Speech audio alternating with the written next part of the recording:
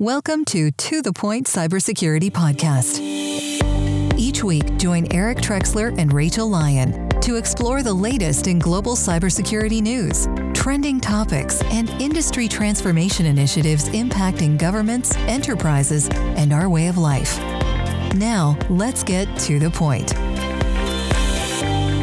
Hello, everyone. Welcome to this week's episode of To The Point Podcast. I'm Rachel Lyon here with my host, co-host Eric Trexler. And hey, we're shaking it up a little bit, Eric, a little afternoon recording on a Friday. Have you already started your happy hour? Or? Oh, that's right. I don't drink. You don't drink. No, and I'm sitting down also, so we're really shaking it up today. Talk about wild and crazy. I love the way you called me your host, like I work for you. That's absolutely the way it works. A little behind the scenes here. That's exactly the way it works for all the listeners who've been with us for a while. If you didn't pick up on that. Who do we have, though? Oh, I'm so excited. Okay. So today we have Matthew Ferraro. He is counsel at the international law firm William Cutler Pickering Hale and Dorr. He's here in a personal capacity. I do want to preface that. And he wrote As am I, Rachel. As am I. As that's true. As are representing you. Trexler, and Trexler. And another Trexler somewhere out there. Oh, so I guess welcome to the podcast, Matthew. We'll jump into the awesomeness here in a second. Well, hello, Rachel. Hello, Eric. Wonderful to be with you. And I was to say, it's vintage Ferraro all the way through here. So you're going to get just me and 100% Ferraro. So it's Ferraro all the way. I love awesome.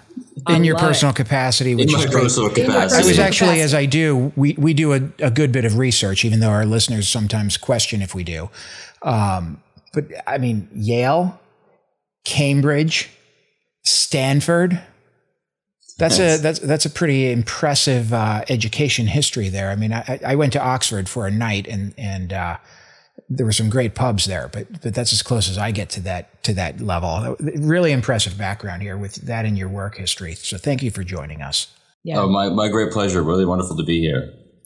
Now, let's talk about this amazing CNN opinion piece that you wrote. Ransomware attacks are about to get worse, but there are ways to stop them. And you put forward so many great, ideas and perspectives here that I would love to dig into a little bit further. And you were telling us before we got on about, this great book, Democratization of Violence. And you cited that within your article. For our listeners, could you give them just a kind of a quick primer on that?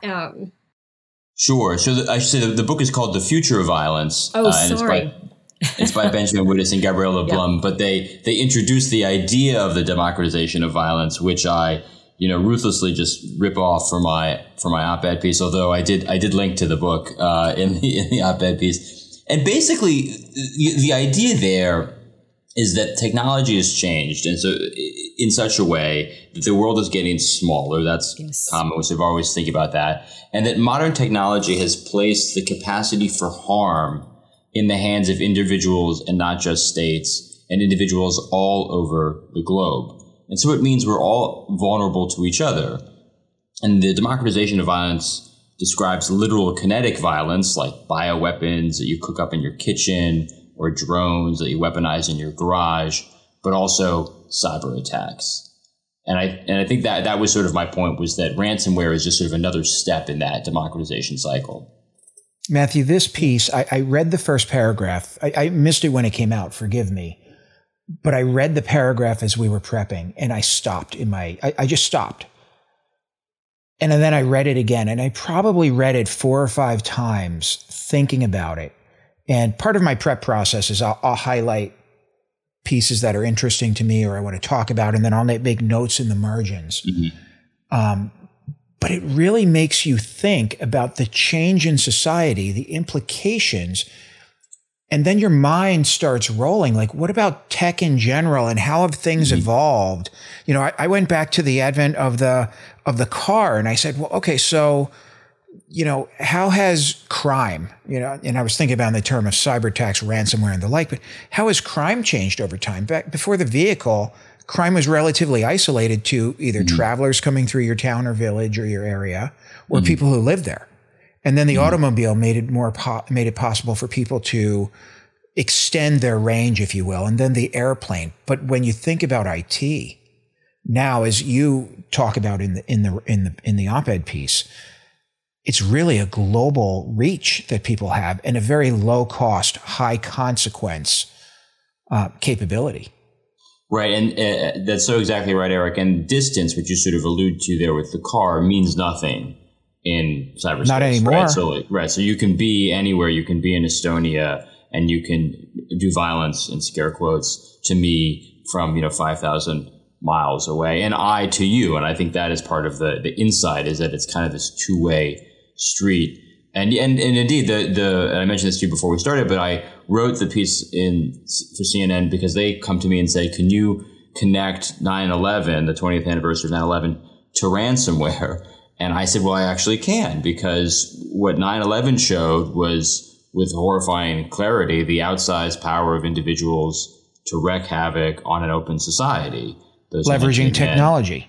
And it was both very high tech in that case and very low tech, just sort of brute force that allowed them to hijack the planes. But the fact that we had the planes and that they carried so much fuel and all the rest of it, was the sine qua non, was the thing that they really needed before anything else. And so now the idea is, look what cyber hacking has done as well. And an example that I point to in the piece in ransomware is Colonial Pipeline. When that suffered its ransomware attack, it shut down oil supplies across the East Coast, leading to gas shortages.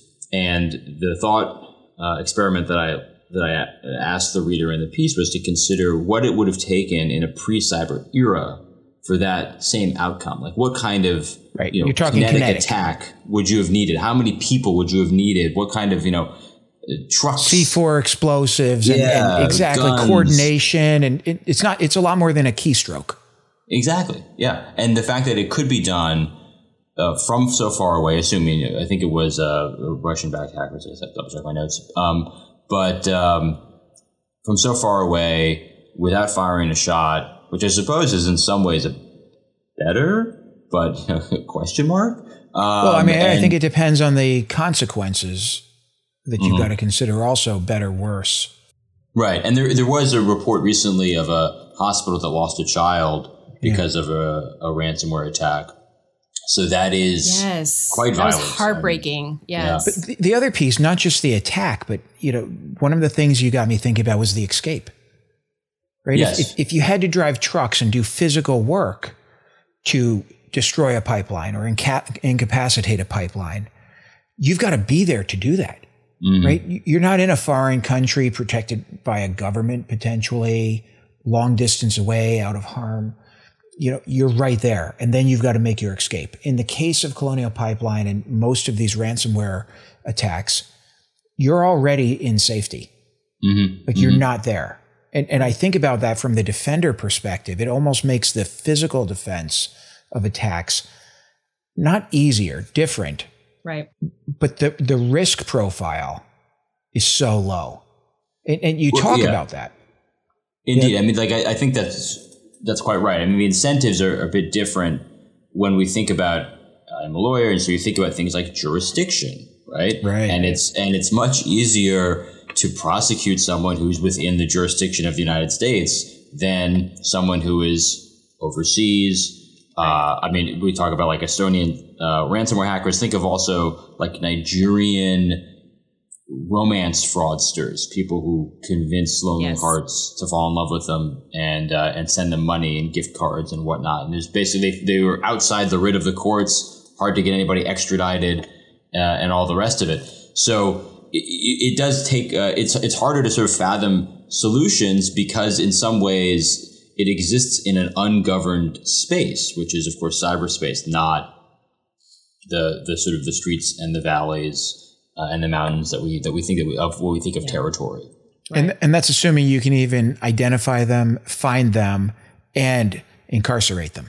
Right. And then the whole legal challenges you're discussing. But with ransomware, it's not like Joe, who just blew up a pipeline, was captured locally and you have him.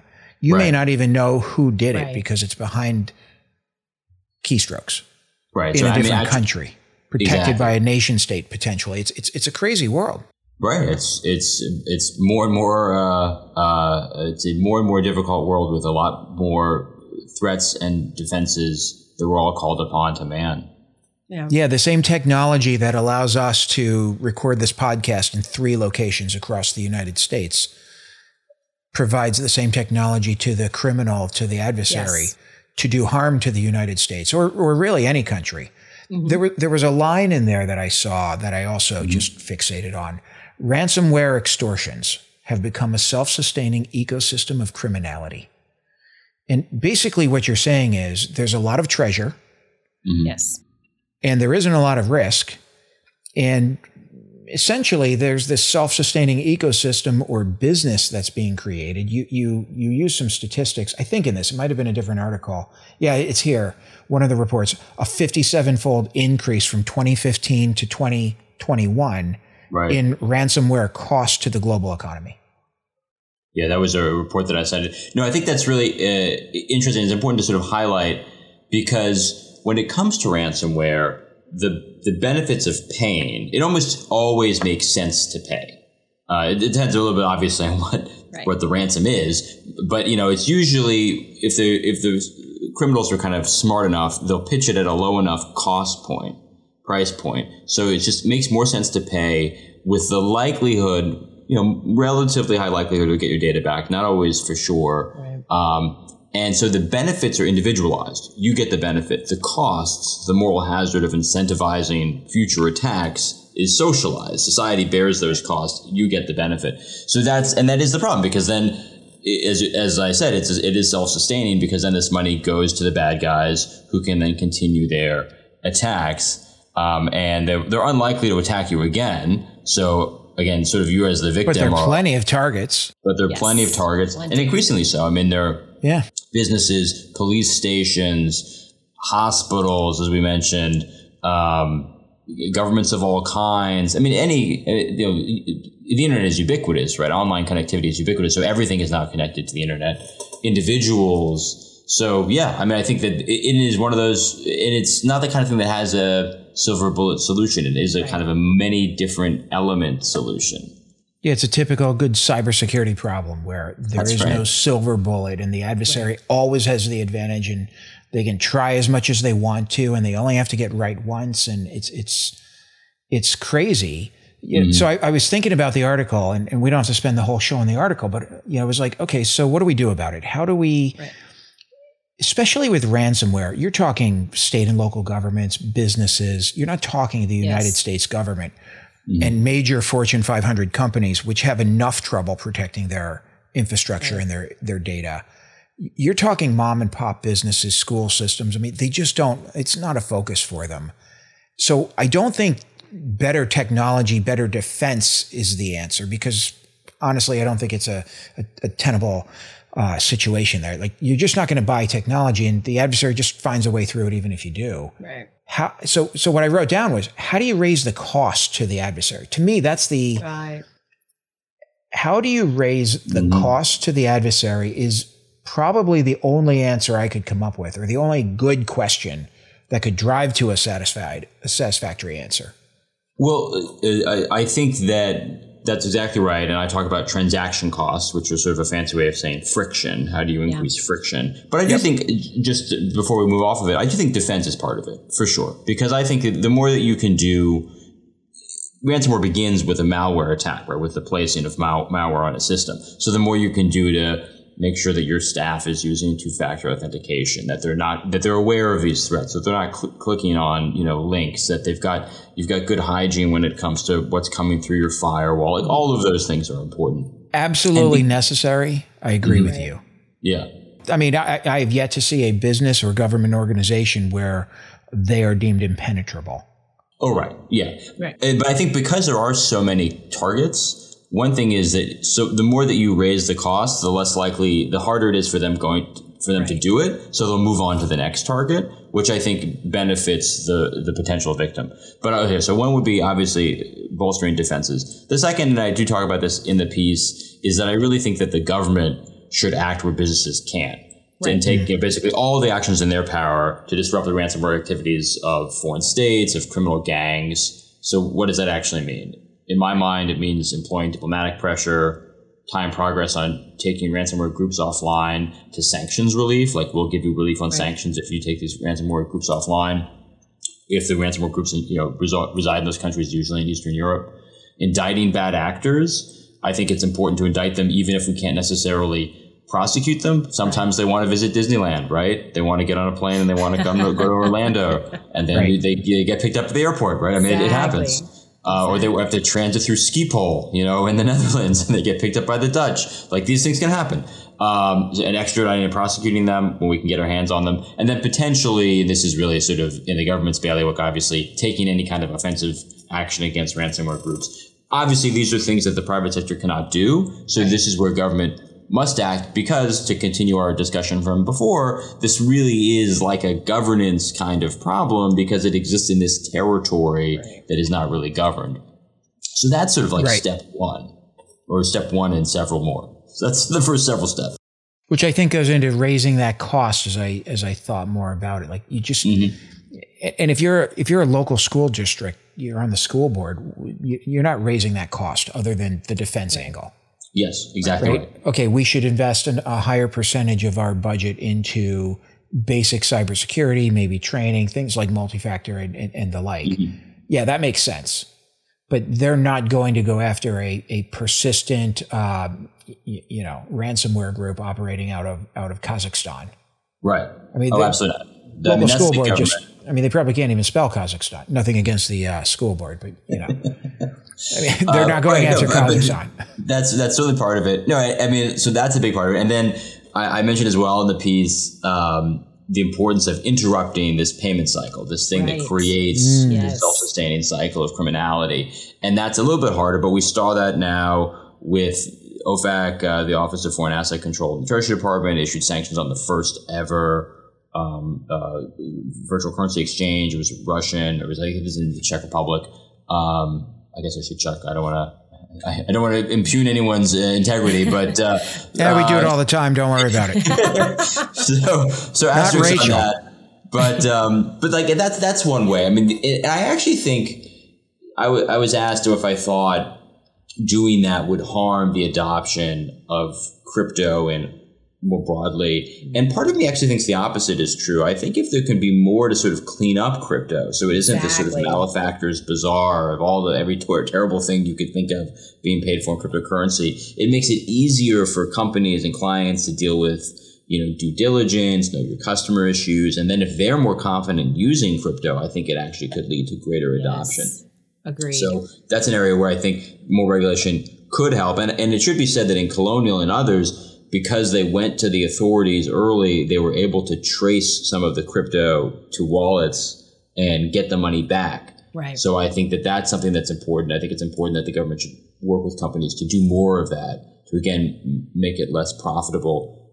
Someone once told me that they thought that, going after ransomware groups was like playing whack-a-mole, to which my response is, have you ever played whack-a-mole when you're the mole? Right? It's like no fun when you're the mole. So like what you need to do. I haven't, but I imagine it hurts when that little padded mallet smacks you in the head. Mallet comes down. So I think the idea is that even if it's whack-a-mole, if it's a particularly aggressive whack-a-mole, you actually can get some benefits, because what your ransomware group, to extend our metaphor, wants to keep getting bopped on the head. Yeah. Go ahead, Rachel. I'm still thinking about getting whacked in the head with a No, I love this. I love mallet. that. I love that example. It's so visual. It's an interesting perspective, though, too. Kind of the government getting more involved. Particularly, I think Colonial Pipeline was very much kind of this catalyst moment, right? I think that we saw the current administration start to, kind of putting out the executive orders, and I think I heard there's 18 cybersecurity kind of bills, right, that are kind of soon to come before the Senate. And so there's a lot of opportunity, I think, with the regulations to that point. But what's the trickle down effect, though, too, right, as businesses then have to start adapting to these new regulations and following kind of, new compliance measures or whatever that is. And, it seems like it could get tricky. And, sometimes, to your point, it's easier just to pay the ransomware, pretend like it didn't happen, Yeah. So, sometimes it is, but I think that at least some of the bills out there, like the Ransomware Disclosure Act, which I believe moved out of Senate committee, would require certain entities to report. Yeah, there's a disclosure component. Yeah, and I think that that's the kind of thing that companies should be doing already. They should be talking to the FBI because, first of all, on the very practical point, it's going to make it easier for them to trace the crypto. Right. Second, there is legal considerations, and so I will say that any company should talk to their lawyers. And I'm not giving you legal advice, but it's rare that paying ransom is illegal. I mean, it's like a lot of things would have to line up for that to happen. Right. Again, speak to your lawyers, but that's sort of like the general thing. But you still want to talk to the government about it because they're going to have a certain expertise. Increasingly, the FBI is assigning different field offices to different ransomware groups. So, like this Russian ransomware group is being honchoed by the Charlotte FBI office or the Houston or the whatever, and so they're going to want to connect you with their pros. And then there's a certain benefit there. But then the other thing that I think the government could be doing, I touch on this in the piece, is that the more the government does to establish a modus operandi, the less it leaves to the courts and civil litigants to figure out. Because right now, and we'll go back to Colonial is a subject to at least 2 class actions that I know of, perhaps more. Yeah, I saw that. Right. And what will end up happening is that judges will end up having to determine issues of liability and negligence and rules and standards. And it's just much easier in my mind for the experts in the federal government, often working with industry in sort of a comment period or whatever process, to establish those baseline guides and to make that clear than to leave it to judges to do in the context of litigation. And then often what will happen is there'll be lawsuits, but then they can look to what the federal guidelines are, and that can help resolve some of the lawsuits. When I want to go back to that sharing component, when I talk to my government clients, they are usually talking about, government industry partnerships and sharing malware, right? Mm-hmm. We want signatures. We want to know, IOCs, indicators of compromise, indicators of behavior. Like, we want all of this stuff. And they just want it seems, I don't know why. Like, they collect it. They have no good way to use it or disseminate it. The ISACs are about the best I've seen. Mm-hmm. And there's some good value there. But then you look at something like the Sunburst attack of reported last December, where, a lot of companies, Microsoft and SolarWinds and a few others, were caught up in that. And you recognize that what FireEye did when they detected the problem and they went public immediately, saved a lot of catastrophic loss. No way to calculate it. It's not tangible. Like, you can't just measure how much. But by FireEye getting that out there and not just saying, we have a problem, and if we talk about this, we could have a liability here for our shareholders, right? But they went right to the government, and they went to SolarWinds. Mm-hmm. And to me, that was one of the, I don't know if heroic's the right word, but one of the most, I don't know of the exact words, but selfless. They were thinking about the global community as opposed to, okay, what's the liability? What's the risk here for us if we disclose this? Our shareholders, our stock price, you name it. Mm-hmm. But I do believe it prevented significant downstream consequences or the continuation of loss, and it allowed customers, the government, and everybody else to much more quickly respond and deal with the issues at hand. Yeah, I think don't you're know. right. So I'm a big one on disclosure. Definitely. Hey, you got a problem? Talk about it. Like, fix it. Right. And oftentimes, if you're in communications with law enforcement, that's going to be protected. I mean, there is a lot of protections to it. And I think that it can also just redound to your benefit, to that of the industry and of society. And my experience, which is not massive, but I've been involved in some, related to some major public cases that have been out there.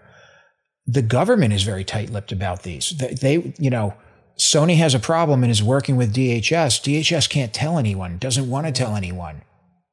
Just making that example up. Don't take that as but right. So they don't want to publicize it, and they're very siloed in the way they work. which you could see that same attack hitting 52 other companies, except you really don't see it.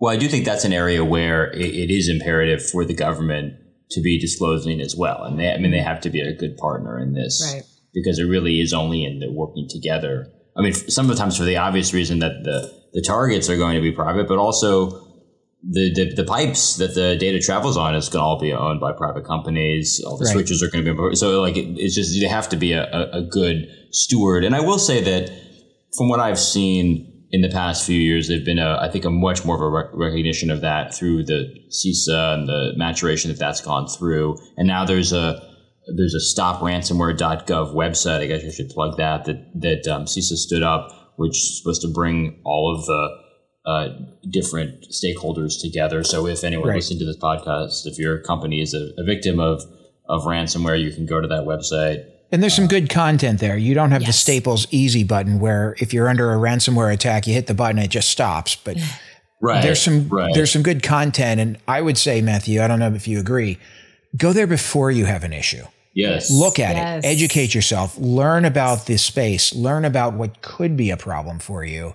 It's probably better before than after.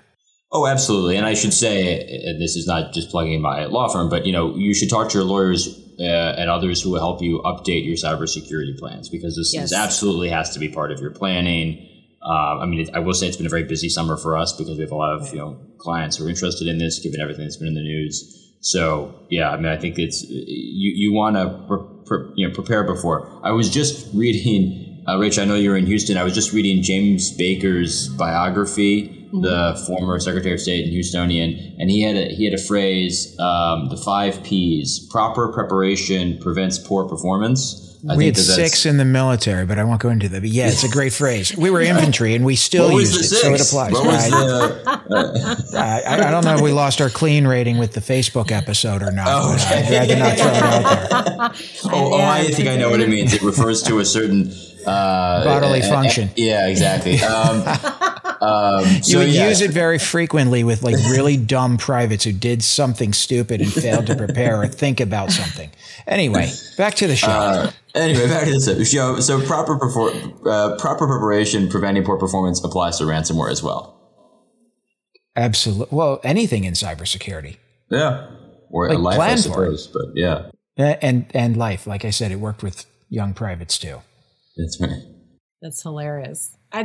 Well, I guess that's part of the issue, though, right, Matthew? I mean, I think a lot of people kind of are, what are the chances? I'm a mom and pop, and, they're not really following all this stuff. And, our CEO has a great story. He knows someone who runs, I think, a plastic surgery practice in Los Angeles and works with pretty notable people. And, he kind of came around like, oh, wait a minute, what if I got hacked and, all these, they love to do the before and after pictures, which yikes, if those got out, how do you protect yourself? But I think that's an outlier. I don't know that a lot of, smaller private businesses are thinking about this. And then, so how do we raise that awareness, or how do we get people to take action instead of waiting for that catalyst moment like Colonial Pipeline? And hey, well, maybe now we should probably invest now that we just shelled out $1 million in ransomware cryptocurrency payment. It's like anything. I mean, it's basically like anything else.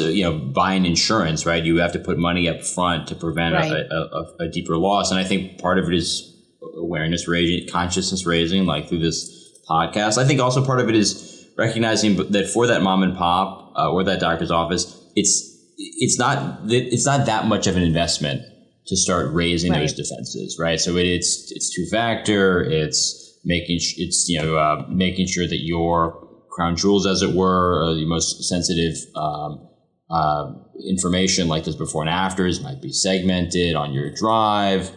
Or on a different network, not connected to the internet or something. If you can do it as a standalone, that would be fabulous with an air gap. Anything like that would be beneficial. But so in actual dollars and cents, it's not that much. It is just sort of the attention and spending a little bit of money on it now. Right, but how many plastic surgeons, and I'm looking at my neighbor who's a vascular surgeon across the street with a couple of offices in the DC area, think about it. He doesn't. Like how many people think about that as all the business problems they have. Right. especially in times of COVID, right? They're working COVID protocols. What can we do? Well, like that's the priority right now, not ransomware that they've not been hit by.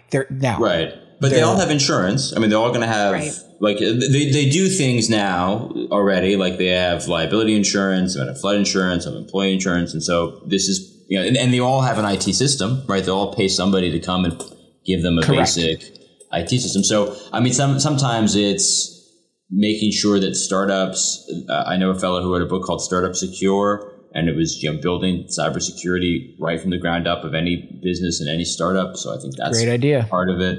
But I mean, it's just like it has to be. I do think it has to be. I guess penetrated in terms of the public mind sufficiently that you recognize that it's the kind of thing that you're going to have to address. Right, and if you go to a convention of plastic surgeons and 3 people are talking about getting hammered by ransomware, all of a sudden I think it's probably top of mind. Right. So there will be some loss before, in many cases, or the insurance companies may come back and ask questions regarding the insurance costs and ratings. Right. So there's That's hope. true. I mean, there is some talk. I haven't seen this yet, but there has been some talk in the press of insurance companies becoming more skittish of paying out ransoms. Yes. Because more sophisticated companies, not necessarily the mom and pops, but the more sophisticated ones will have cybersecurity insurance. It will cover ransomware attacks. Yeah.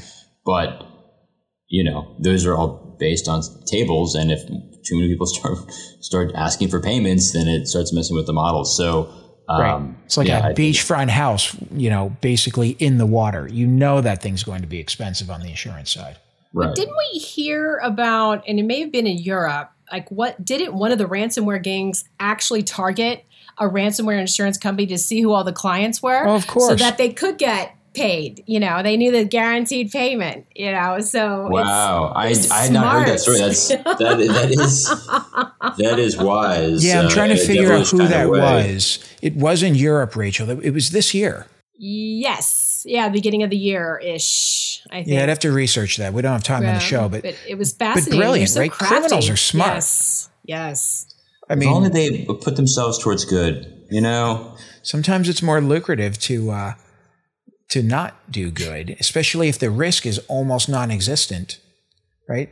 Looking at, what is that risk factor? I understand why they do it. I'm not condoning it, but I do understand why they're in that business and why they're making money. And they're absolutely smart. There was a raid in a foreign country whose name is escaping me, and they seized like a Maserati. It was a ransomware gang, and they seized hundreds of thousands of dollars in cash and a lot of really fancy materials because you hit enough people with $40,000 ransom demands, and you live in a relatively low rent country, you're gonna have a lot of stuff. Right. Yes.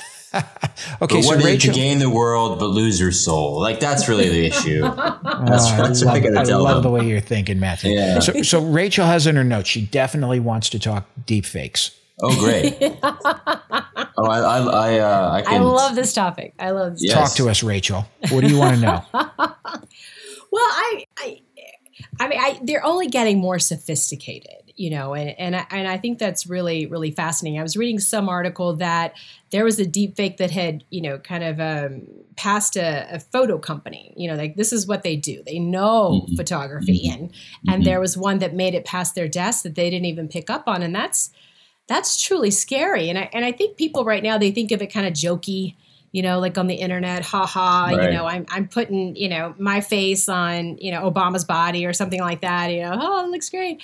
But I think they're kind of missing. This can get really dark really fast. And we've only scratched the surface here. And I'd be interested in your perspective on that. Right. No, thank you for raising this. So I do write and speak to clients on synthetic media, on deep fakes.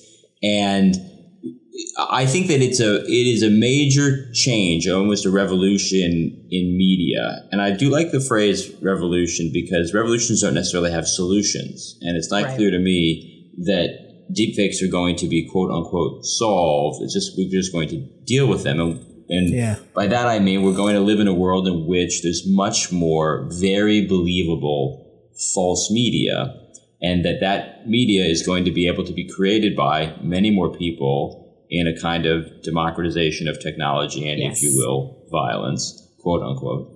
And there's many different kinds. So, like, the real nightmare scenario would be timed, say, for a period of great tension between North Korea and the United States. Maybe there is a war game going on in the Korean Peninsula, and there's a deep fake that is created of President Biden announcing that because of a recently discovered Korean perfidy, he is going to be launching a first strike against Pyongyang.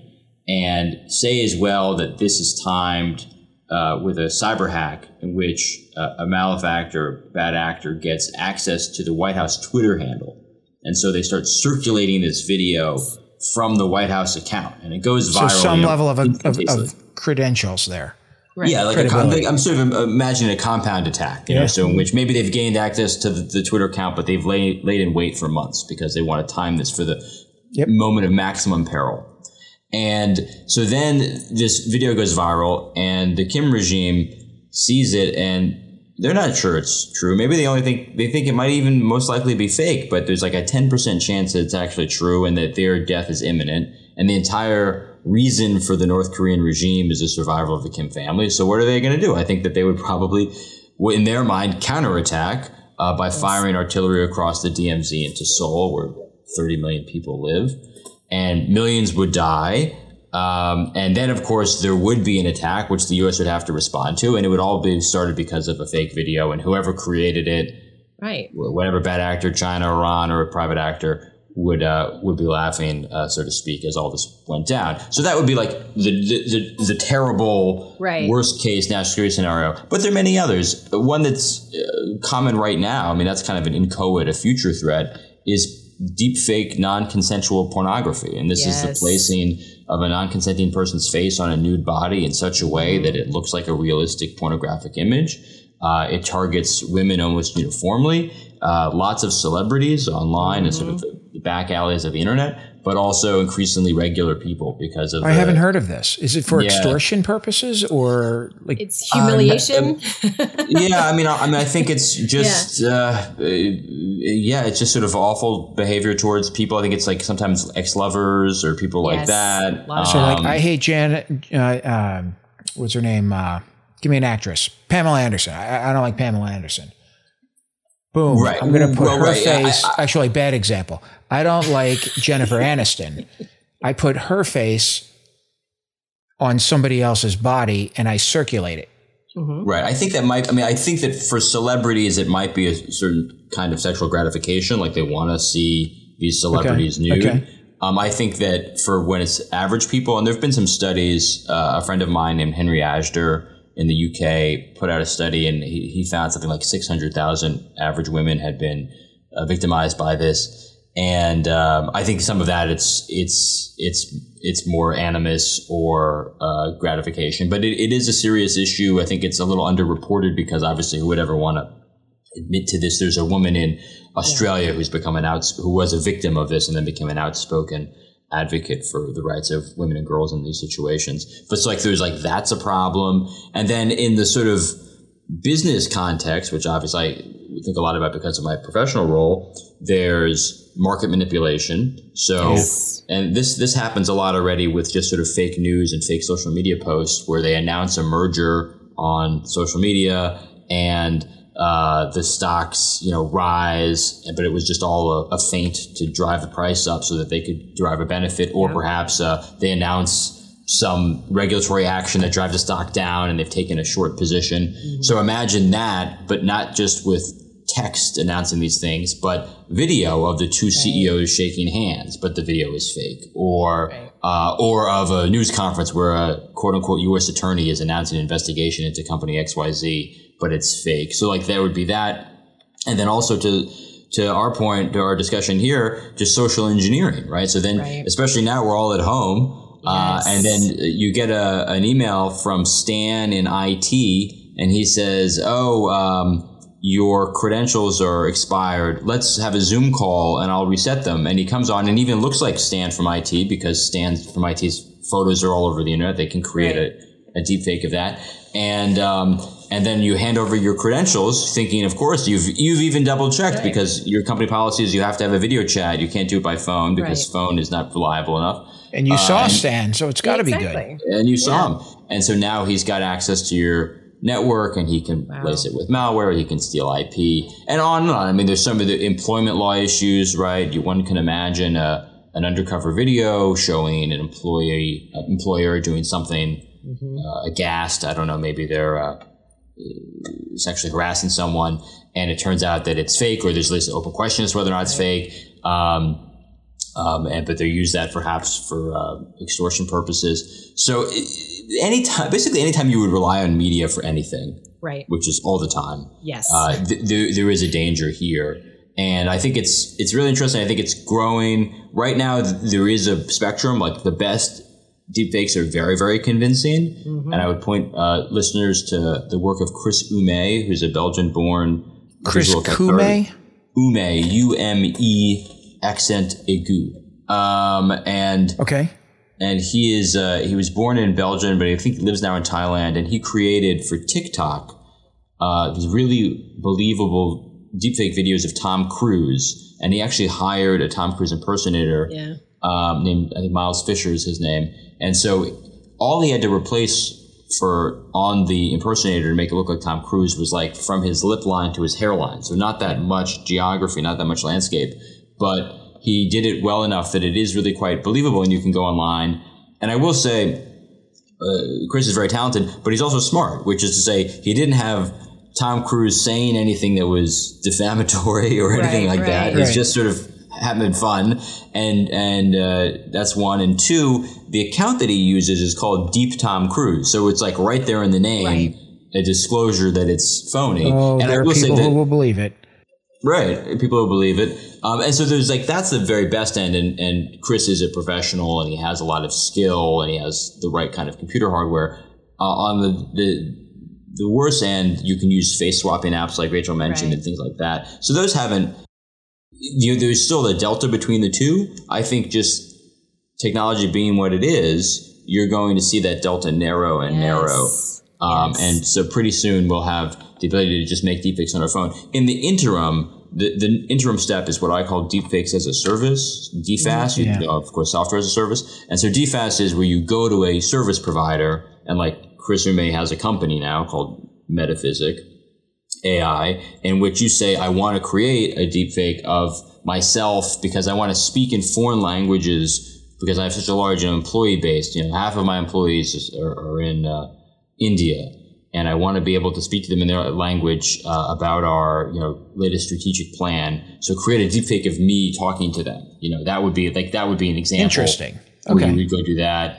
There's a fascinating new company out there that it's a startup, but it promises to revolutionize dubbing into foreign languages. So like when you look at a movie, and now either they would hire actors in foreign languages to record the dialogue that would then be basically dubbed over the English dialogue. They now want to change it so that they move the lips of the actual actors, and so that it matches more seamlessly the words of the foreign voices. So that would be a kind of an interesting change. And then I will say artistic uses are going to be, I think, a very prominent and popular example in which you're going to be able to de-age older actors so that they can play younger selves. You can put deceased actors into movies. I will say that this is actually an interesting legal area because New York recently passed the first law in the country that creates a statutory right to one's digital likeness post-mortem if one's an actor. So you can actually register with the state your likeness if you're an actor. And then once one dies, one's family will be able to collect royalties for 40 years. So anyway, it's really interesting. I realize I've gone on for a while, but yeah. So question. I mean, you said at the beginning of this section here, it's a revolution. It may not have an answer. Mm-hmm. The question I would have is, if we have to live with it, deepfakes, right? So you can't believe what you're seeing in all cases. In fact, even if it is legit, you should be questioning whether it's legitimate or not. How do we do that? As we're wrapping up, okay, we're going to live with it. Got it, Matthew. Thanks. Now what? What do I tell mom? Yeah. You gotta question everything. I get that far, but what do you do? Well, and let me just say on that is a very popular issue, which is called the liar's dividend, which was a phrase coined by Bobby Chesney and Danielle Citron, two law professors. And it says that the deepfakes are very powerful because it gives the liar this dividend, this value, because they can now deny the reality of any true media that is inconvenient, and the classic example is that former President Trump is now saying, I think I read this in Vanity Fair, that the Access Hollywood tape in which he was on tape, bragging about grabbing women is fake. So that would be like an example of the liar's dividend, because it's a benefit that accrues to him. And then people question, was it real? Right. Was it not real? Yeah. Or legitimate data, the inverse. Exactly. And I've coined my own term. We'll see if this goes viral. And I call it the zealot's dividend. And that's when it's not even the subject of the media who just dismisses any true life video evidence, media evidence as being fake. And again, the supporters of former President Trump are a good example here, because when President Trump came on television on January 7th to forswear and criticize the rioters and insurrectionists who broke into the Capitol, some of his supporters said that has to be a deepfake because he would never turn against us. So they're not even the subjects of the media, but they latch onto this idea that media can be fake. So what do I tell mom? I mean, I think the first thing is to be skeptical but not cynical, which is to say, put on your thinking hat, look clearly for indicia of falsity, and there are many. The face doesn't look right, the eyes don't blink, and all of that, without buying into the cynicism that there's no such thing as truth or falsehood, right? Like that it's just one thing and not the other. So I think that's a big part of it. The second is that I think that there are things that we can start adopting from a technical standpoint. I mean, we're not quite there yet, but there's basically two ways to handle deepfakes technologically. One is to detect deepfakes after the fact, and there is some progress being made on detection software by Microsoft and others. And the second is to use what's called digital provenance, which is basically when you take a photograph or a video, you tag it with metadata that is the metadata goes up to the almost like a digital watermark. Exactly. And the digital watermark is stored in blockchain, so it can't be tampered with. And that's getting more popular now, actually, because of the pandemic, in a very basic application for insurance companies, because they can't send insurance adjusters, so they've been sending claimants software by Truepic, which is a company that I know and like, and they download it and they take a photograph. The photograph is marked by a watermark and a bunch of other stuff, and then the insurance adjusters know that it hasn't been tampered with when they review whether or not what to insure and change on the car. So there's that, and I guess I'll just draw an analogy to close this out. I have an old passport in my family, and I think it's of my grandfather. And if you open it, it's just his photograph stapled into the passport, right? It's just like his little photograph stapled to the passport. Right. There's no watermarks. It's not behind plastic. But that was considered, legitimate and trusted back in its passports time. Back in the day. Right. But as forgery technologies improved, as photography became much more common, you had to come up with different kinds of standards. Yes. And so now my passport, of course, is laminated and it's got holograms. And so if I tried to show up and board a plane with my grandfather's style passport, it would give rise to questions of whether or not it was legitimate. And I think that something similar might very well happen with media now, so that when I open a video on my computer and I don't see a watermark or a bug to suggest that it's been made with, say, provenance technology, or that it's passed some sort of scan, then I'll be a little bit more skeptical. I think that's happened in the past, and it might well happen in the future. Well, we need to move that up faster on the priority list, and we'll see if people pay attention. By the way, my passport took forever to get done during COVID here. I just complained against the State Department in 3 months. Just crazy. Yeah. Thanks for bringing that memory back. But at least it was real. It wasn't fake. It is real. And I did screw up the photo according to them, but I don't think that happened because I sent the same basic photo back. But anyway, Rachel, I think it's time. Well, I got to tell you, my dog ate my passport, and it was 3 days before I was supposed to go on an international trip. Luckily, this was before COVID, so I was able to do the Hail Mary thing and squeak in. But I brought it to the post office. I was like, "Is there any way to salvage it?" And they said, "Yeah, no dice." Okay, so there we have one for the State Department, one against. So, okay. They've got a tough job. They had to be in person. I understand. I can't even imagine. Yeah, can't no even kidding. imagine. Well, Matthews, thank you so much for joining us. This was so much fun. Thank you for having me. Wasn't it? What a great way to end the week. What an enlightening Exactly. discussion. Thank you. All my favorite topics, everything. All right. Well, so that wraps it up for this week. And as always, hit that subscribe button because we'd love to show up in your mailbox every single Tuesday with a fresh episode. And until next time, stay safe. Thanks for joining us on the To The Point Cybersecurity Podcast, brought to you by ForcePoint. For more information and show notes from today's episode, please visit www.forcepoint.com/govpodcast. And don't forget to subscribe and leave a review on Apple Podcasts or Google Podcasts.